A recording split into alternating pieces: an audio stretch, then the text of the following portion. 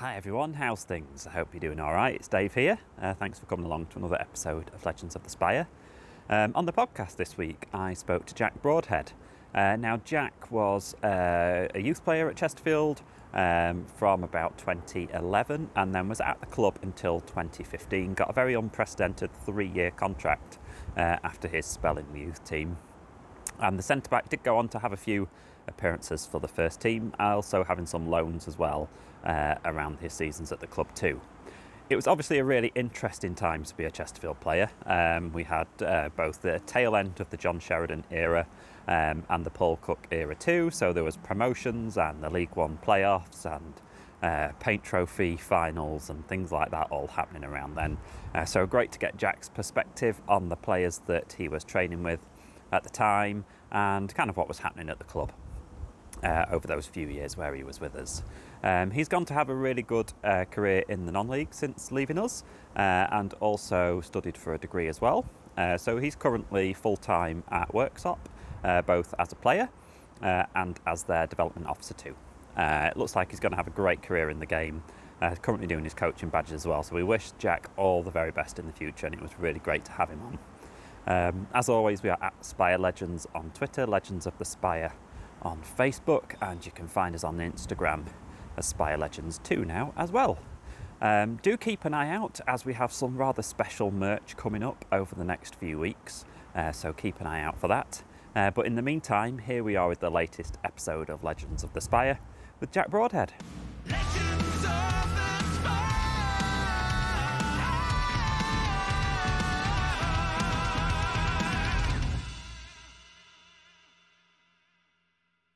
It was quite an interesting time to be a Chesterfield around that squad, wasn't it? It was, yeah. It A was lot happened. Yeah, a lot happened in that time. It was sort of very eventful time for the club. I think it was. Look at sort of the rise from sort of when I got there. John Sheridan had just taken over the in league, or John Sheridan was in charge, and they'd just been promoted to League One. Sort of the youth team coach Dave Bentley was like, "Look, it's a great place to be," and we had a meeting with all the parents and stuff, and he was just saying like even the groundsman's won like groundsman of the year and stuff like that. So it was seemed like a place like really on the up. Obviously, the stadium as well. So yeah, it was brilliant. Am I right in saying that you're from Mansfield? I am from Mansfield, yeah, born and raised in Mansfield. Did you get any stick joining joining Chesterfield when you're from Mansfield or not? Not really. I mean, it's like I say, it's obviously a massive rivalry, and sort of when I was growing up, I was sort of went to like training days at Mansfield and stuff, and nearly joined their academy on a few occasions when I was younger. But it was just weird the way that I got into the academy at Chesterfield was I was actually playing for Nottinghamshire boys, like the county team, and we played against Chesterfield, like their academy under 16s, I think it was. And that's the way I got into it. I had a really good game, and the youth team manager Dave Bentley saw me and wanted to sign me there and give me a scholarship there and then. So yeah, that was the way that I got into it. But in terms of sort of living from Mansfield and stuff like that, I never got any mentions or anything by the fans or anything like that. So nothing that I heard anyway. I think there's so many players that seem to have moved between the two over the years that, although it's such a massive rivalry, having players moving across, it's not unusual, is it? No, I mean, probably the most high profile was Sam Clucas, weren't it? So that was quite a big one.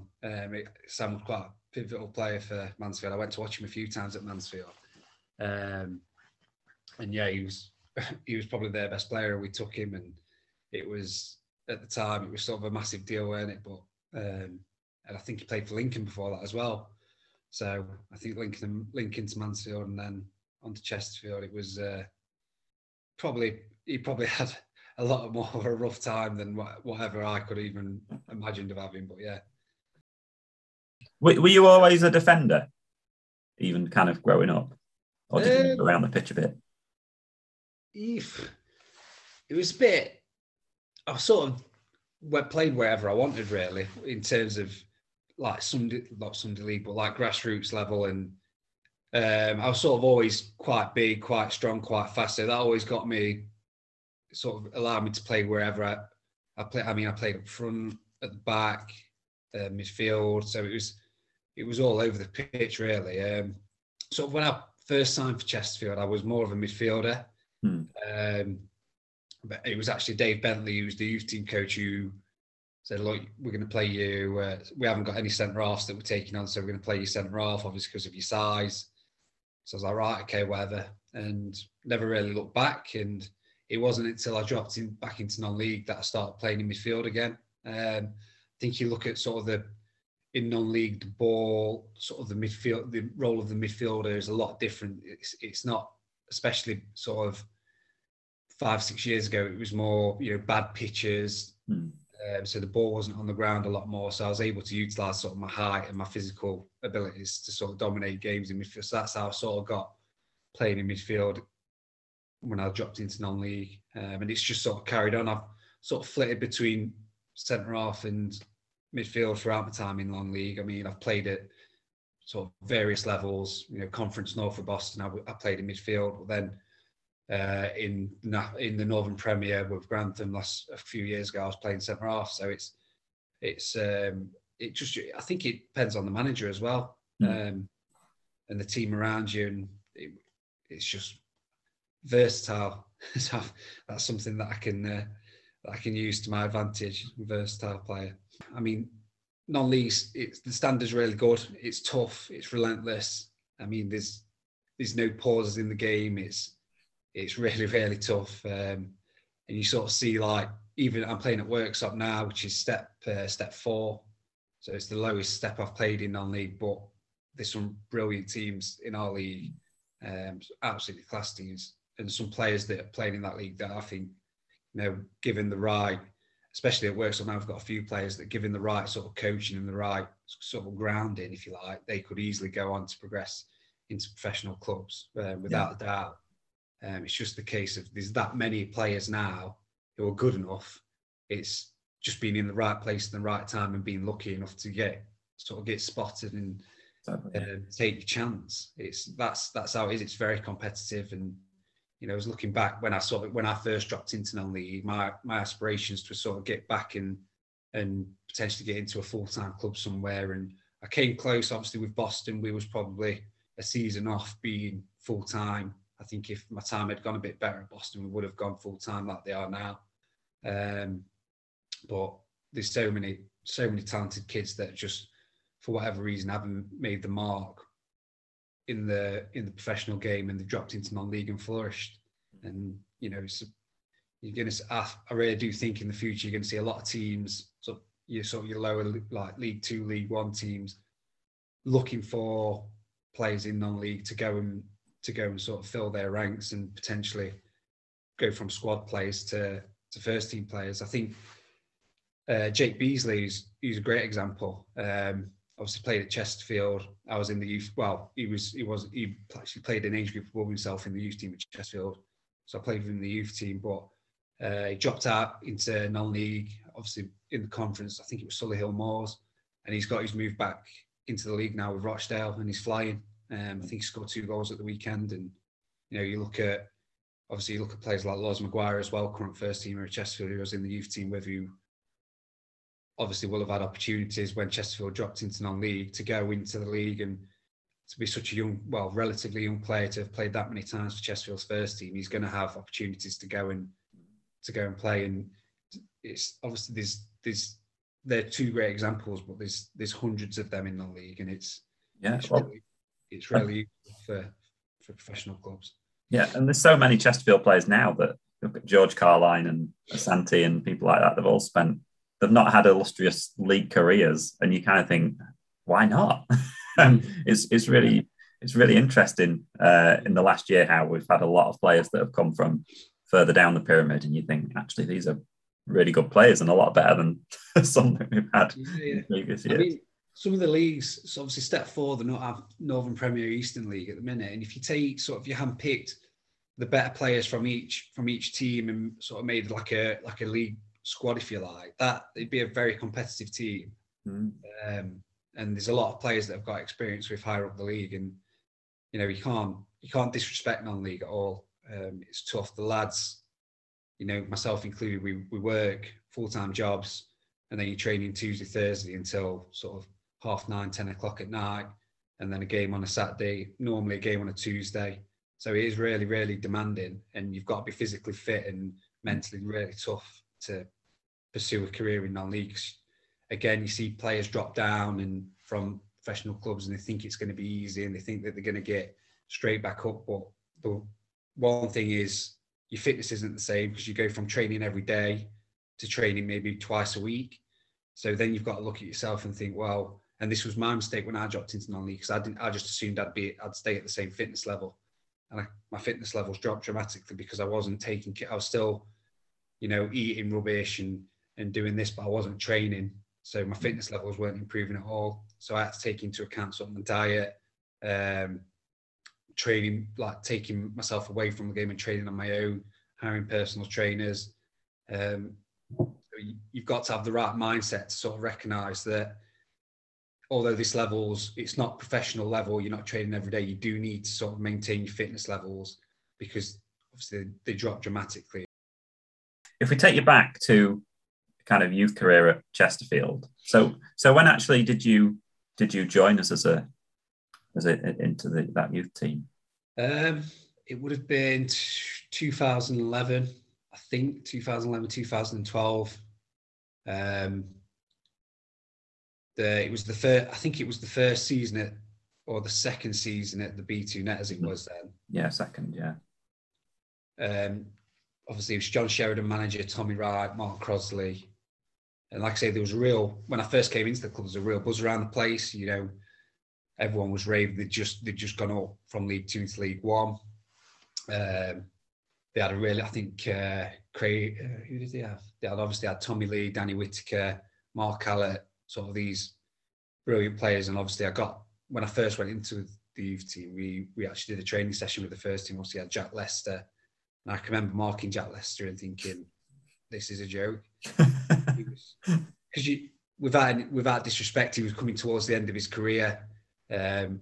He was sort of this legendary striker around Chesterfield. I've got a few friends that are Chesterfield fans, so when I told them that I'd marked Jack Lester in training, they couldn't believe it. But you sort of look at me and think, well, I'm a young lad. I should be able to. I should be faster than him. I should.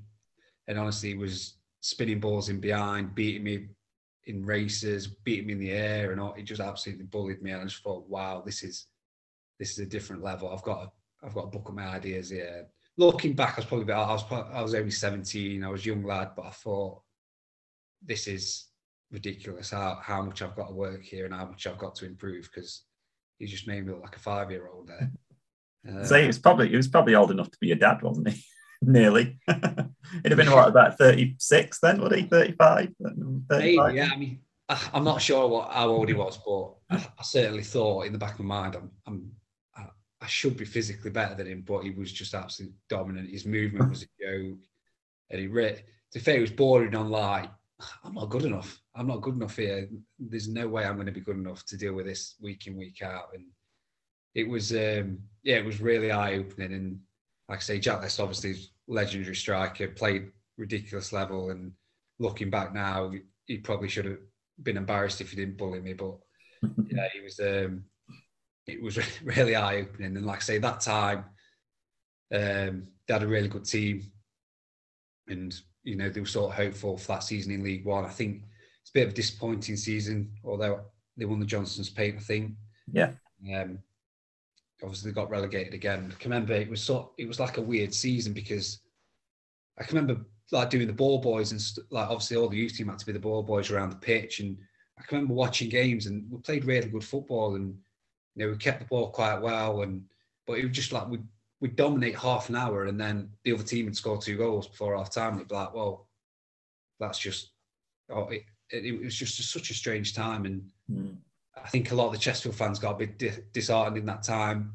Potentially should have, you know, strengthened looking back now, because I know we lost a few players, and obviously that when you're taking the step up from League One to League Two and you lose some of your best players, it's sort of, you need to sort of improve your squad. And you don't need to be going backwards, you need to go forwards. And I think probably the squad, the whole dynamic, from what I can gather and from talking to players at that time who were in the first team at that time, was sort of what they understood was that, you know, there was a bit of frustration where maybe John Sheridan wanted to improve the team and he wasn't given the opportunity to and stuff like that. So yeah, it was a weird season.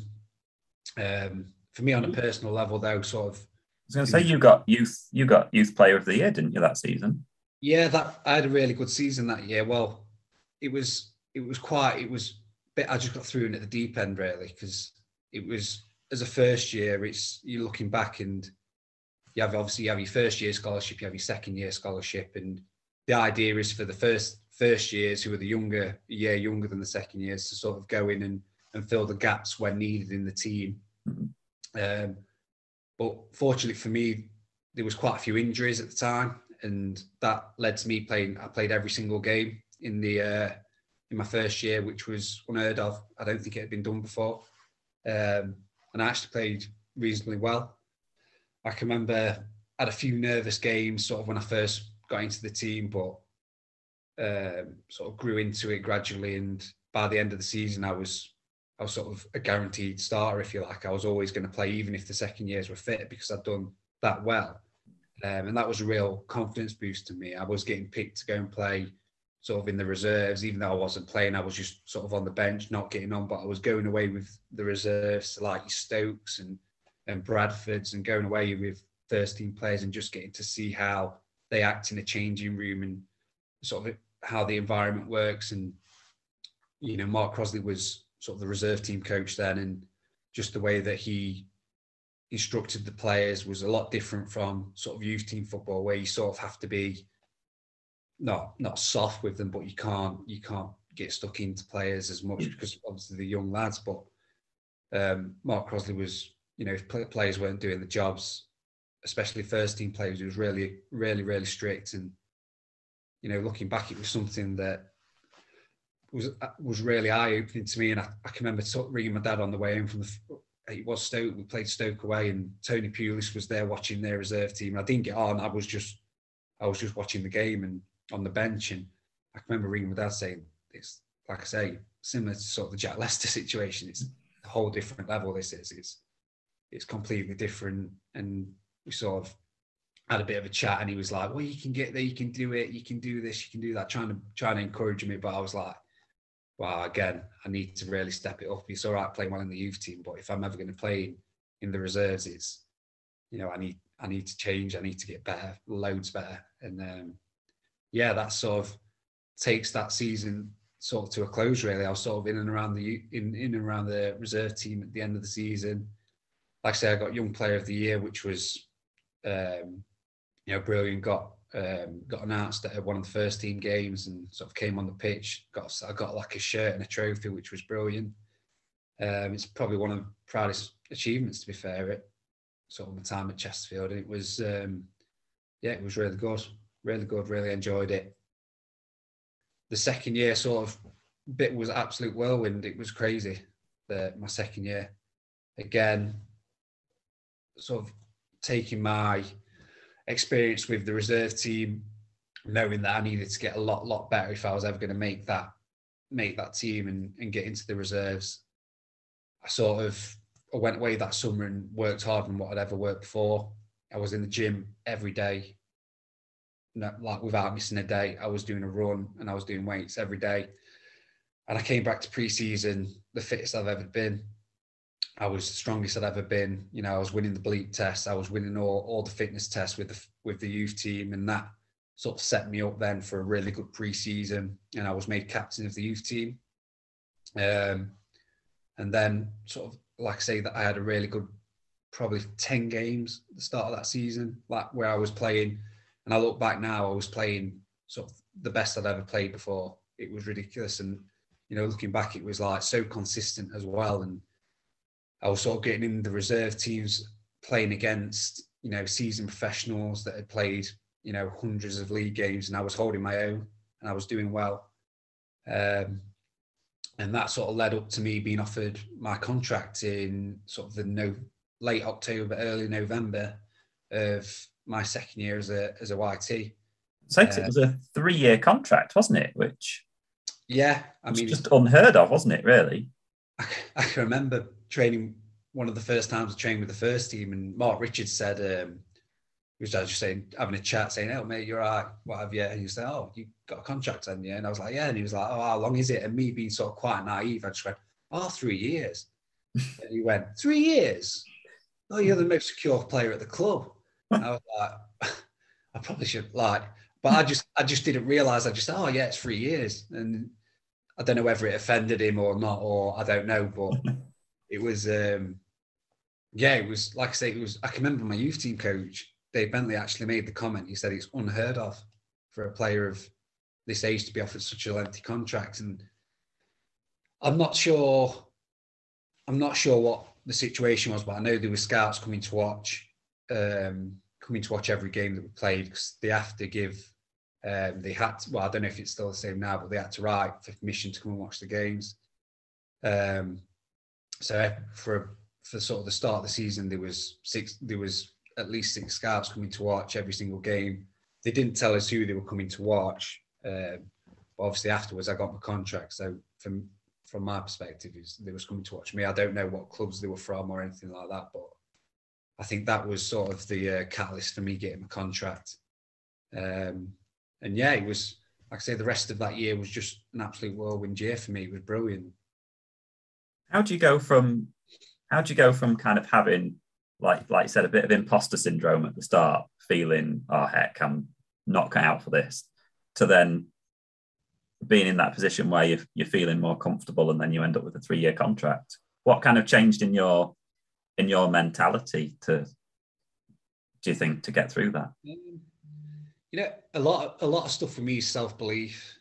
And as a player, if I felt confident and I felt that I deserved to be on the pitch, and I knew that I'd worked hard enough to deserve a place on the pitch and stuff like that, I felt confident to sort of express myself.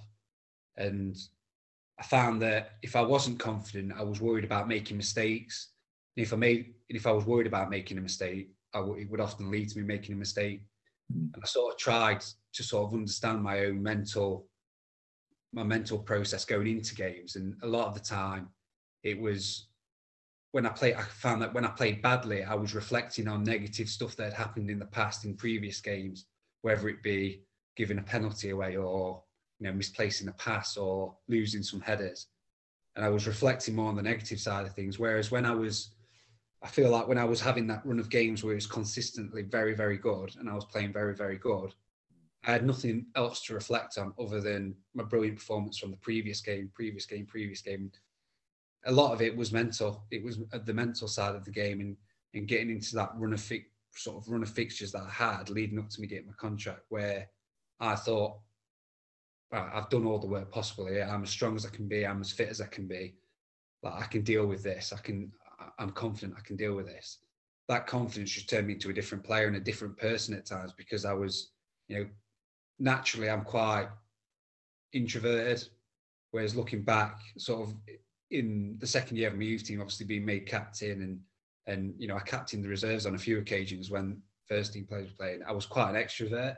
And again, that's probably a confidence thing that I've sort of reflected on, and it's something that I've sort of learned to deal with as I've got a bit older. But as a younger player and a younger person, I found that I would vary from being an extrovert when I'm confident, and then if something bad happened on the pitch, or if I'd had a bad training session, I would quickly change to an introvert and just try and protect myself, and not want to sort of be around the pitch and be around players, and just want to protect myself, get off, and that be that. So yeah, it was, like I say, really interesting time. Because at the start of that, so the 12-13 season, so your kind of second season with us, that's when we were in League Two again, and John Sheridan got sacked, didn't he? And Tommy Wright took over for a little bit, and then Paul Cook came in. So it must have been strange when you're, kind of getting those plaudits and things coming along, and then everything changes in terms of management. It must be a bit strange.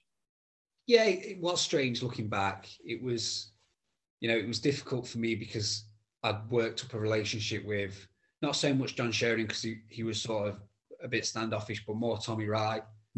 I worked up a good relationship with him and Mark Crosley, and I felt that I'd proved myself to them.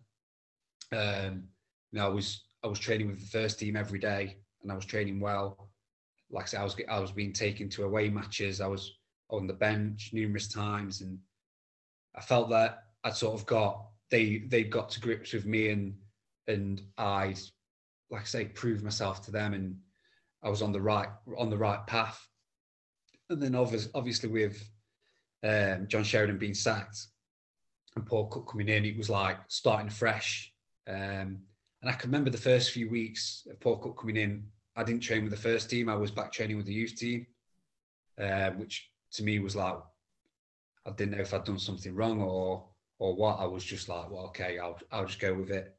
And then I can't really remember what happened, to be fair, but I was on the end up on the bench for the FA Cup, the Hartlepool game. I was say, 'cause I think you were on the bench for a game before then as well, were you? Was it Aldershot? I think. Yeah, that was the first time I went away, Aldershot away. I think it was Sam Hurd. Sam Hurd wasn't available for some reason. So obviously they needed a centre half, which led to me being taken away. And I was on the bench. I roomed with Scott Bowden, but I can remember again being so nervous. And this is before I'd got my contract. This is whilst I was still a youth team player. So I hadn't trained with the first team at this point. And it was just a case of, I can remember as the youth team, we were training next to the first team. And Tommy Wright came over and was speaking to our youth team manager. And I think basically what he said is, we need centre half. Who should we take? And our youth team manager said me, and that's it. I've gone with the first team down to Aldershot. I had to drive home quickly, get my training kit, my tracksuit, and what have you. And I was straight on the bus down to Aldershot. But yeah, that was again brilliant experience. My dad, when I rang my dad whilst I was on the way down to Aldershot, because I'd not had time to tell him, and my dad drove down to Aldershot, stayed overnight down there in a hotel, and came to the game. It was, yeah, a really proud moment. I can remember warming up, and Shinner said to me, what are you going to do if you come on? You feel confident? And I can remember thinking, no, I do not want to come on. I'm so scared. But I just went, yeah, it'll be fine. Yeah, I'll do all right. But I can remember in the back of my mind thinking, I hope none at centre half go down injured or anyone gets sent off, because I'm so scared. It must be really weird then, because all of those players have obviously got relationships and things in the first team. So do you feel like a bit like you're in the playground and there's all these different groups of people talking? It must be really odd. Yeah, I get what you mean, but to be fair, there was some big personalities. I think we had Neil Trotman, players, Mark Allett, like I say, Craig Clay, Tendai Derek, who were quite young, and like I say, Scott Bowden at the time. So they were quite good, really. They made me feel welcome. When we was at the hotel, we had dinner and stuff. They come and sit with us and stuff like that. So it was really good. There weren't any cliques or anything like that I was aware of at that time. And although the team weren't performing too well on the pitch, like I say, the atmosphere in the dressing room was quite good. Obviously, you had players like Tommy Lee, who sort of led the changing room, brilliantly, and sort of big vocal point in the changing room. And I can remember, you know what? I can't even remember what the score was at the Aldershot game, but I know they won. Yeah, but all I can remember is from that day is having to run at the end with the substitutes that didn't come on. So we did some running with Shinner at the end. And I was that exhausted from sort of the anxiety of thinking that I'm going to have to come on. And I can remember just doing the running and being like, I literally can't breathe. So I think the anxiety of traveling down, being scared that I'm going to, not fit in and not do, what I say, you say it's like a playground, isn't it? If there's cliques and stuff, are you going to be accepted and what have you? And, I was really, really worried that I was going to come on, like I say.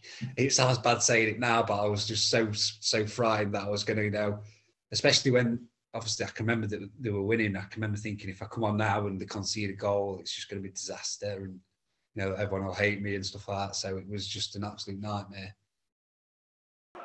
It was a good old-fashioned goal fest as League Two Chesterfield hosted managerless Hartlepool at the Proact Stadium. First in on the act was Scott Bowden, who blasted in for 1-0 on 16 minutes. And on the half hour, they made it 2 as Mark Randall finished neatly from inside the area. 2 became 3 just before half-time as some suicidal defending from the monkey hangers allowed Craig Clay far too much space. 3-0 and the Spyrites enjoying themselves. On 54 minutes it was 4. Danny Whittaker's free kick turned in by Tyrell Forbes. But Hartlepool finally got themselves on the score sheet with 12 minutes left via this Anthony Sweeney header. It was scant consolation, though, as just 60 seconds later, Jack Lester found himself clean through and made no mistake with the finish.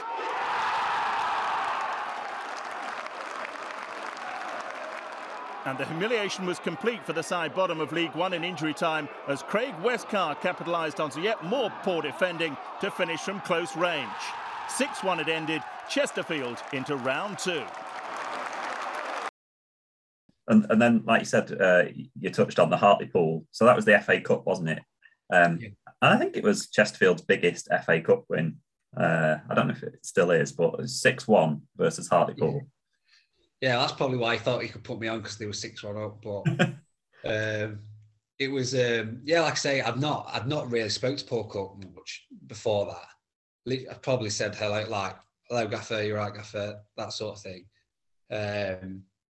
But yeah, it was strange. I felt like I was on the bench to make numbers up. Like there was nothing in it really. I was just there to make numbers up, and I think they had a few injuries at the time, and like I say, they're probably prioritising the league at that stage, so resting a few players and what have you in the FA Cup. But it was obviously really good performance, and yeah, we've sort of, I don't even know, 10 minutes to go maybe. Just got the shot to go and get warmed up, and it was probably a bit of like a publicity stunt for Paul Cook to say that, look, I'm showing the youth that they've got a chance to come through and what have you. But yeah, really grateful for that, and it's something that, you know, I'll remember forever. And like I say, it's a very proud moment. Obviously, my dad and my nan and granddad were both there to watch, so yeah, it was a really proud moment for me, and you know, sort of my FA Cup debut in the first round proper. It was brilliant. Yeah. So the 13-14 season, which is when we won League Two, Yeah. you spent a big chunk of that out on loan, didn't you? I think you had a couple of separate loans. You had a spell in the middle, I think, where you were back at Chesterfield for a while, and I think you got on the bench again. But you went out and had a few loans, didn't you, that season? Yeah, I went out and had a few loans. I mean, so the start of that year, I can remember the first day of pre-season, there was going to be no reserves. So there was no reserve team. And I think that was probably down to Paul Cook wanting a smaller squad where he could have players. So he brought in Gary Roberts, for example, who probably were earning a bit more money and maybe wanted a smaller squad so he could, you know, afford those wages and what have you. I don't know. But the availability wasn't there for a reserve league. I mean, if you looked, there was probably only myself and Jacob Hazel that weren't in the squads on most Saturdays. So there was only 2 players really, and the rest would have been the youth team. So no reserve team. So I found myself sort of the opportunity to actually play a game of football quite limited. And, you know, we played maybe 3 or 4 pre-season games, and it was quite evident that I wasn't going to be starting. I mean, quite rightly, I wasn't as good as the centre halves at the time, and there was no way I should have been starting anyway. But like I say, if the reserves were still there, maybe I'd still have a chance to prove that I could play against, you know, other players that were playing in reserves that had played, you know, loads of league games, and I was sort of matching them. But like I say, it wasn't to be for whatever reason. There was no reserve league, or there was, but we weren't in it. But yeah, in terms of the loans, it got to a point where I was wanting to play football, and I went to Buxton for a month. Enjoyed it, did really well. Quite eye-opening in terms of non-league football. It was my first experience of non-league football. It was really rough and ready. I can remember one of my first games for Buxton, we played against Ilkeston, and they had a striker called Gary Ricketts, who I actually went on to play with him after I got released from Chesterfield. I went on to play with him. But a big guy, a big 6'5" striker, tough, you know, massive physique, and I'm this 18-year-old lad who's used to the ball being on the floor and strikers trying to play around you and stuff. And all it was there was balls out wide, balls in the box, massive strikers. And it was really eye-opening. It was a different test to what I was used to. But after a month there, I felt pretty comfortable with it. And, I came back after a month and I had a conversation with a few people at the club, Paul Cook included. And sort of the plan was to go in at a certain level in non-league and sort of work my way up. That's what I was told anyway. I was going to sort of work my way up through non-league. And so after the month at Buxton, I was assessing my options and they wanted me to go back for 3 months, Buxton did. So it was either wait around and not play football for a bit or go back and play football. So I went and played football at Buxton. Again, really enjoyed it. And came back around Christmas, maybe just before Christmas time. I can't really remember, but yeah, I came back and again, it was a case of still the first team were flying. I was never going to get in. They were beating everyone inside quite comfortably. And even when I think they lost a few games, but they were still battering teams. And it was quite evident that it was a pretty settled starting 11 and there was no room for me whatsoever, even on the bench. So in my mind, I'm sort of thinking, well, I need to get out on loan. And at the time, there was some sort of rule, don't know whether it's still in place now, where because I'd been on loan to Buxton on 2 separate occasions already, so I'd gone for the initial month and then for 3 months after that, I couldn't go back until March or something like that. That was the rule. So I ended up going on loan to Matlock instead, obviously because there was a different team. And again, really enjoyed it. And I stayed there until the end of the season. But yeah, it was, like I say, probably progressed me as a player because I was a lot more tough and in terms of sort of dealing with different attributes. A lot of, like I say, not a lot of the non-league players at that time were big physical players, and I sort of had to adapt my game a bit. But yeah, it was, like I say, that whole season I wasn't around the first team much really. I mean, I was obviously in training every day and stuff like that. But in terms of playing, I sort of I had understood that I was never going to play purely because of the players that they had in place at that time. I've always wondered, really, is there like a sense of feeling a bit out of sight, out of mind when you go out on loan, and that, do you wonder how much the club are actually keeping tabs on you? Yeah, definitely, because Paul Cook's first priority was getting Chesterfield promoted, and that's the main priority, and I completely understand that. They did come and watch a few of my games when I was out on loan. But a lot of the time I think they relied on reports back from the manager that I was playing for and stuff like that. So I mean, it was quite frustrating. I felt like I'd worked my way to a level, and that especially that first year that Paul Cook took charge for the full season, he got rid of a lot of the backroom staff that I'd developed relationships with. I think the only 2 members of staff that remained were Shinner and Jamie Hewitt, the physio. Youth team coaches when first team coaches when. Which is understandable because he wanted to bring his own team in. But like John Dungworth, who I'd worked very closely with, who had taken charge of multiple reserve games, who I had a really good relationship with, had gone. So you're looking at it now as a different club, really. I mean, all my friends had been released, so I was the only one to get a contract. So essentially, it was only me and Jacob Hazel who sort of the younger players, if you like. In the first 6 months of that year, Jacob was sent on loan to Norway, I think, or something like that. So Jacob wasn't there. So looking back, I didn't know anyone. It was pretty much like a new club.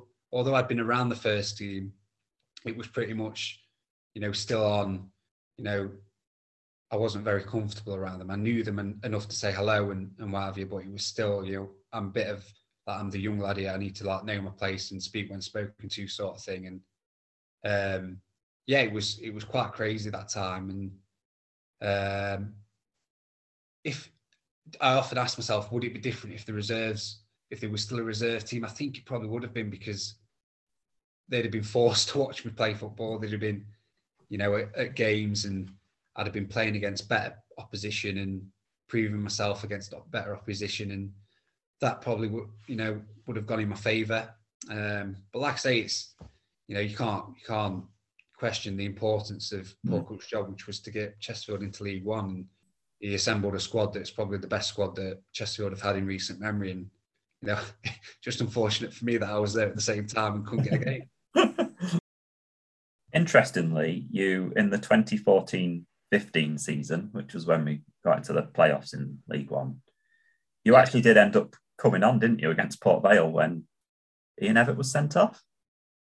Yeah. I mean, I can't remember what during that stage, but I'd sort of won Paul Cook round a bit, and I was training well, and he pulled me in his office and said that I was training well, and he was happy with me, and I'd had a loan spell out somewhere, and I'd done really well. So that sort of got me in favour a bit, and I got in a few squads, and I'd not been in squads for like 6 months, so it was quite pleasing that I was actually getting somewhere. And it just so happened that game against Port Vale that, Ian Evatt got sent off, and I was the only centre half on the bench, so they threw me on. I can remember again, sort of, I went back to sort of the Aldershot game where I was like that nervous. Like I felt a bit like, obviously, because I'd not been as involved, and I felt like a bit of an imposter. And it was like, oh my God, I'm so nervous here. And I was that nervous. I just ran I got my shirt on and just ran onto the pitch. I didn't even wait for Evatt to get all the way off the pitch. And I can remember being sat in the changing room after, and the lads were like, you just ran on the pitch, didn't you? You're supposed to wait. And I was like, I can't remember. I just remember running on the pitch. So it was a bit of a strange one, but that was a tough game, the Port Vale game. I can remember it was Tom Pote that I was marking, and the gaffer said to me before I went on, he was like, do not let him head the ball, because if he gets a header in sort of our 6-yard box, he's going to score. He's obviously a very prolific goal scorer, and big, strong bloke. But yeah, sort of however long it was, did pretty well, put some tackles in, and that was, and we got the result in the end. That game was actually, I don't know if you were there or what, but there was some trouble, and it all kicked off after the game. I think there was sort of a racist incident, and we had Armand who was very upset, quite rightly. I think, and there's quite a lot of trouble after the game, and that sort of, after that, it was like a band. It was more like, right, we're a team now. Like, we've dealt with that and we've gone out. And after that, I sort of felt a bit more part of it. Sort of, I proved that I can deal with situations where I'm thrown in at the deep end and what have you. And so, yeah, I felt a bit more part of it then. And what was the dressing room like then after that Port Vale game? Because I'm guessing you didn't really have a normal, like, post-match team talk with all that stuff that had gone on. To be fair, it probably took us about half an hour to get back in the changing room, because it was crazy. Everyone was kicking off. Armand, we had to try and stop Armand going into the stand, because he was hell-bent on going into the stand after one of their supporters. And from what their supporter was doing, I honestly can't blame him. Part of me was just like, right, go on then. You go and do what you need to do. But obviously that's not the right thing to do. But yeah, it was really heated. You could sort of feel the atmosphere in the change room. Armand was visibly upset, and as a teammate, we were all upset, and it was quite very disappointing. I mean, I like to think that I've not lived a sheltered background. So I've obviously grew up in Mansfield, which isn't sort of quite an affluent place, but I'd never experienced anything on that level before, and it was upsetting for me. So obviously with Armand, who's maybe has dealt with stuff like that in the past as well, and obviously we've got other players that have dealt with similar situations, and you could see sort of the emotion on the player's face. And Paul Cook really dealt with that well after the game, because he sort of consolidated us all as a team, and he was like, it's us against the world sort of thing. And it was that sort of mentality that everyone wants us to fail, everyone wants to beat us, we're the team to beat, and it sort of built all the players up together and created a really strong bond with the team. Yeah. And then, like you mentioned, so you had your full debut then next match, which was Eventful again. So it was a trophy match, wasn't it, away at Scunthorpe? Yeah, it was trophy match. And you know what? Reflecting back on that match, I was nowhere near fit enough. I'd not been playing football. I don't think I'd been out on loan yet at that stage. So I'd not played much football. Like I say, there was quite a lot of young players playing in that game.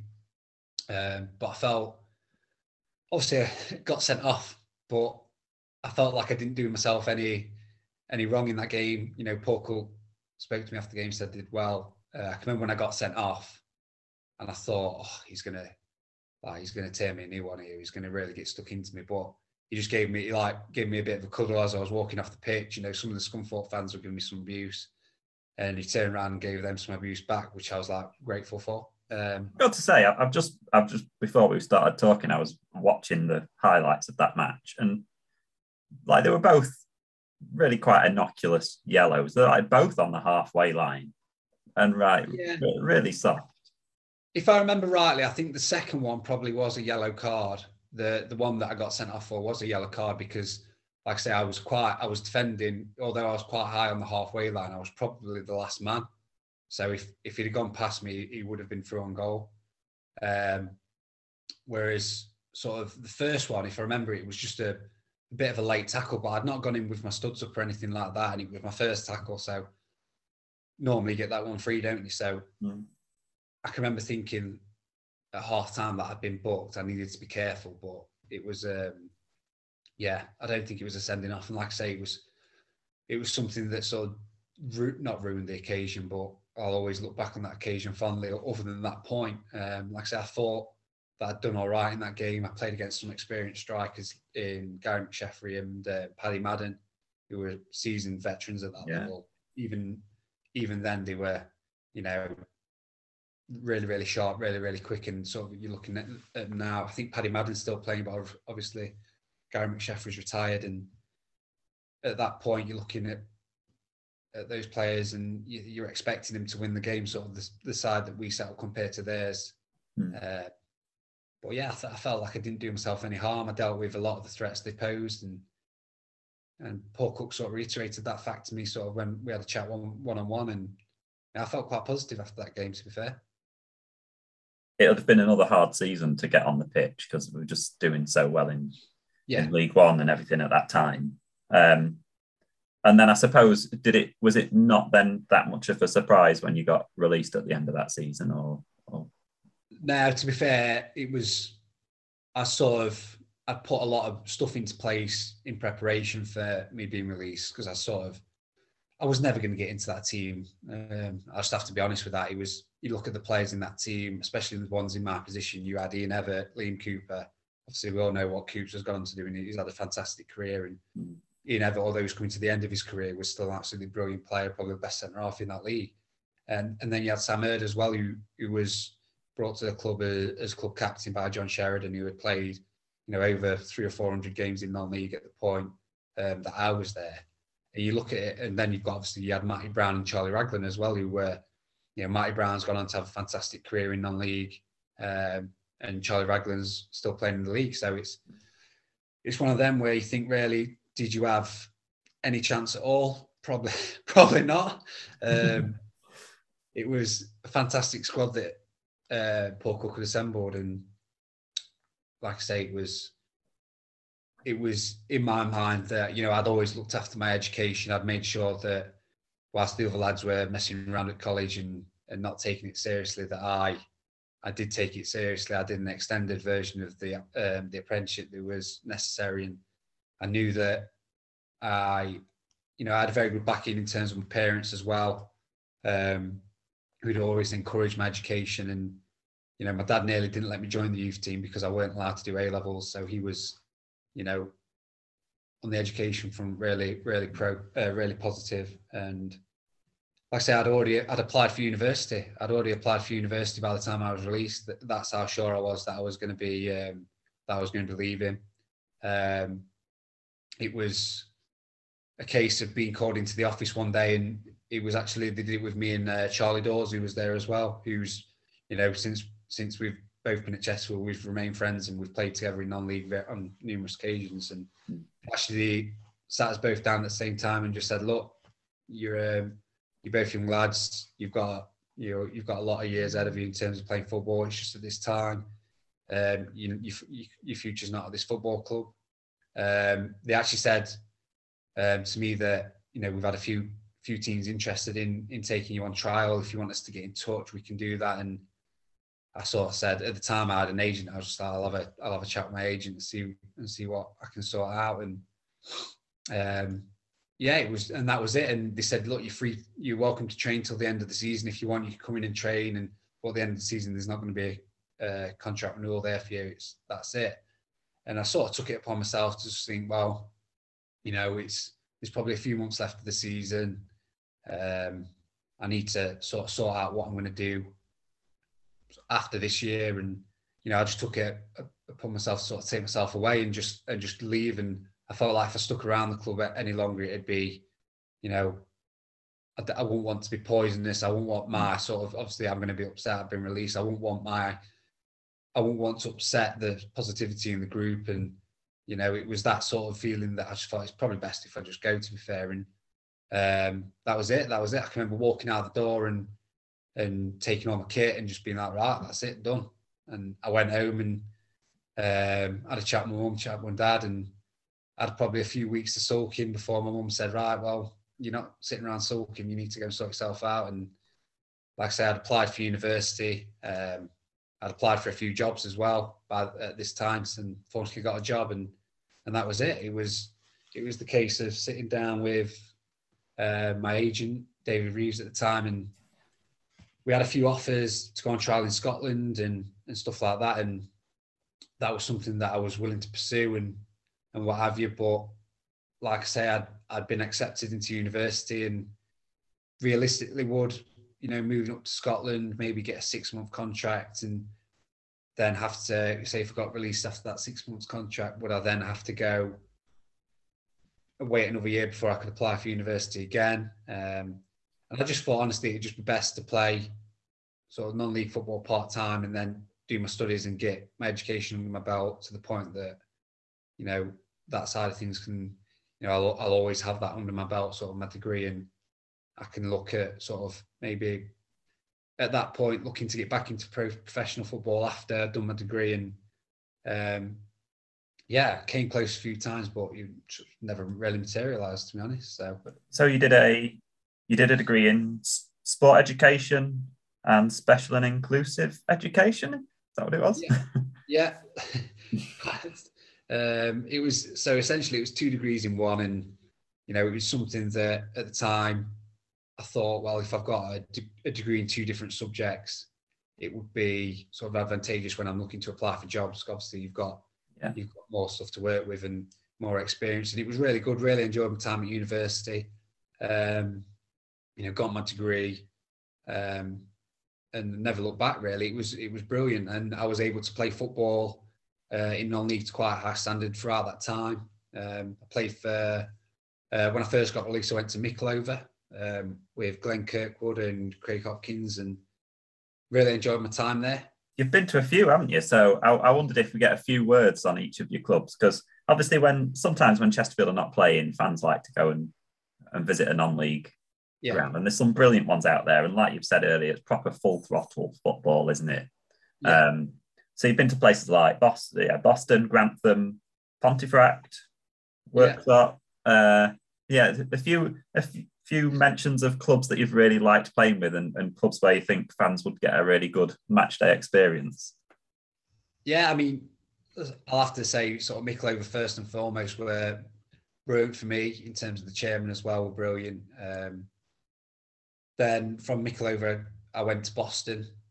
So I actually went with Adam Murray, who was the ex-Mansfield manager. Mm-hmm. He was the manager at Boston at the time. And when I was at Mickleover, we played Mansfield in pre-season. I had a really good game, and we beat them in pre-season. They took quite a strong team. And obviously being from Mansfield, I knew quite a few people who were involved with the first team, and I sort of heard whispers that they wanted to sign me. So I was potentially on the verge of signing for Mansfield. But that move never came into fruition.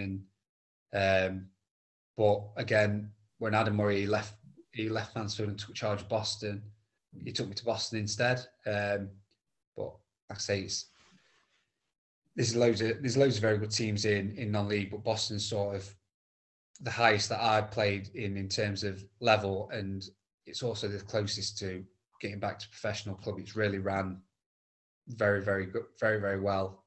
The chairman is brilliant. They've just built a new ground. Jordan Burrows is there at the minute, I think, who's ex-Chesterfield, who's had a brilliant non-league career. And so, yeah, Boston's got, in sort of 5-6 years' time, that they want to be in the league, and that's sort of, they've got everything in place at the minute to do that. And, it's a bit of a strange one because it's so far away from anything really. It's just in the middle of nowhere, Boston, and it's, Lincoln's probably its closest competitor. So it's, if they get that going, it'll be massive because they've got a massive fan base. In terms of other clubs, Worksop that I'm at now, arguably the best manager that I've played for in non-league is, the manager now, Craig Parry, who's, is in terms of man managing the best that I've worked with. We've got a fantastic chairman under Pete Whitehead, who's absolutely brilliant. He does everything for the club. He's down at the club all times of day, every day of the week. We've got fantastic volunteers down there. We've got a massive, again, for the size of the club, the size of the town. It's only a small town, Worksop, but it's got a massive fan base and lots and lots of people who, if you walk around Worksop, they treat you as sort of like this celebrity, really, because you play for the first team. It's like playing for a Step 4 non-league club, and all these people, you're walking around the town and like, "Hey, Jack, you're all right." And it's, it's weird in a way because you never really got that at Chesterfield. So it's, Worksop's a fantastic club. And like I say, at the minute we're doing all right. I think we're 5th or 6th in the league. Bit of a shaky start, but hopefully we'll be up there or thereabouts at the end of the season.